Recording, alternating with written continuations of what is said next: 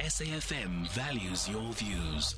Be an active citizen. The High Court in Joburg ruling that the City of Joburg cannot be forced to provide electricity to a block of flats that's been illegally connected to the grid for over a decade. In the ruling, the judge said that the owner of the property could not explain how the entire block of flats would only have a bill of around R1,000. He said it was impossible to believe that 208 tenants could have consumed only R15 worth of electricity a month each. Nkosana, Lekotjolo is from the Group Finance Department at the City of Joburg. Nkosana, good morning. I really appreciate the time. You have a large number of people with illegal connections in Joburg. You have a massive debtors book. How important is this ruling for you? Thank you, Stephen, and thank you for your viewers. Stephen, I think for us, you have seen the statement that you released that indeed it is a landmark judgment in favor of the city.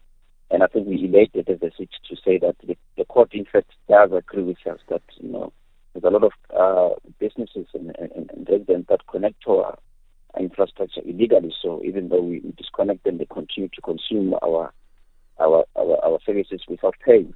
So for us, it shows that it's a reaffirmation of the rule of law in the city. Do you believe it'll be easier for you to now switch off other people who have illegal connections in Joburg? Absolutely, John. Because I think, over time, if you check the property, this block of flats, it's been over 10 years that we've been in and out of the court. So this is a trend that we've seen, that a lot of customers that who owe us, they run to the court and declare dispute with the city and hang on the court in that interdict, and hold the payments to the city. So for us, it's going to help us to go forward and really recover what is owed to the city. As you know, Stephen, we've got a lot of challenges in the city, and we can't be able to roll out our services if we don't get our money.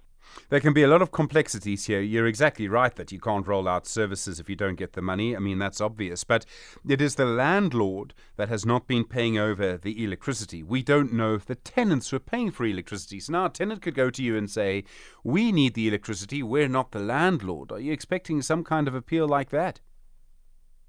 In fact, what we've realized is that precisely what you're saying, that you find that the owner of the property of this huge residential block of flats, in this case, this one, there's more than 200 units.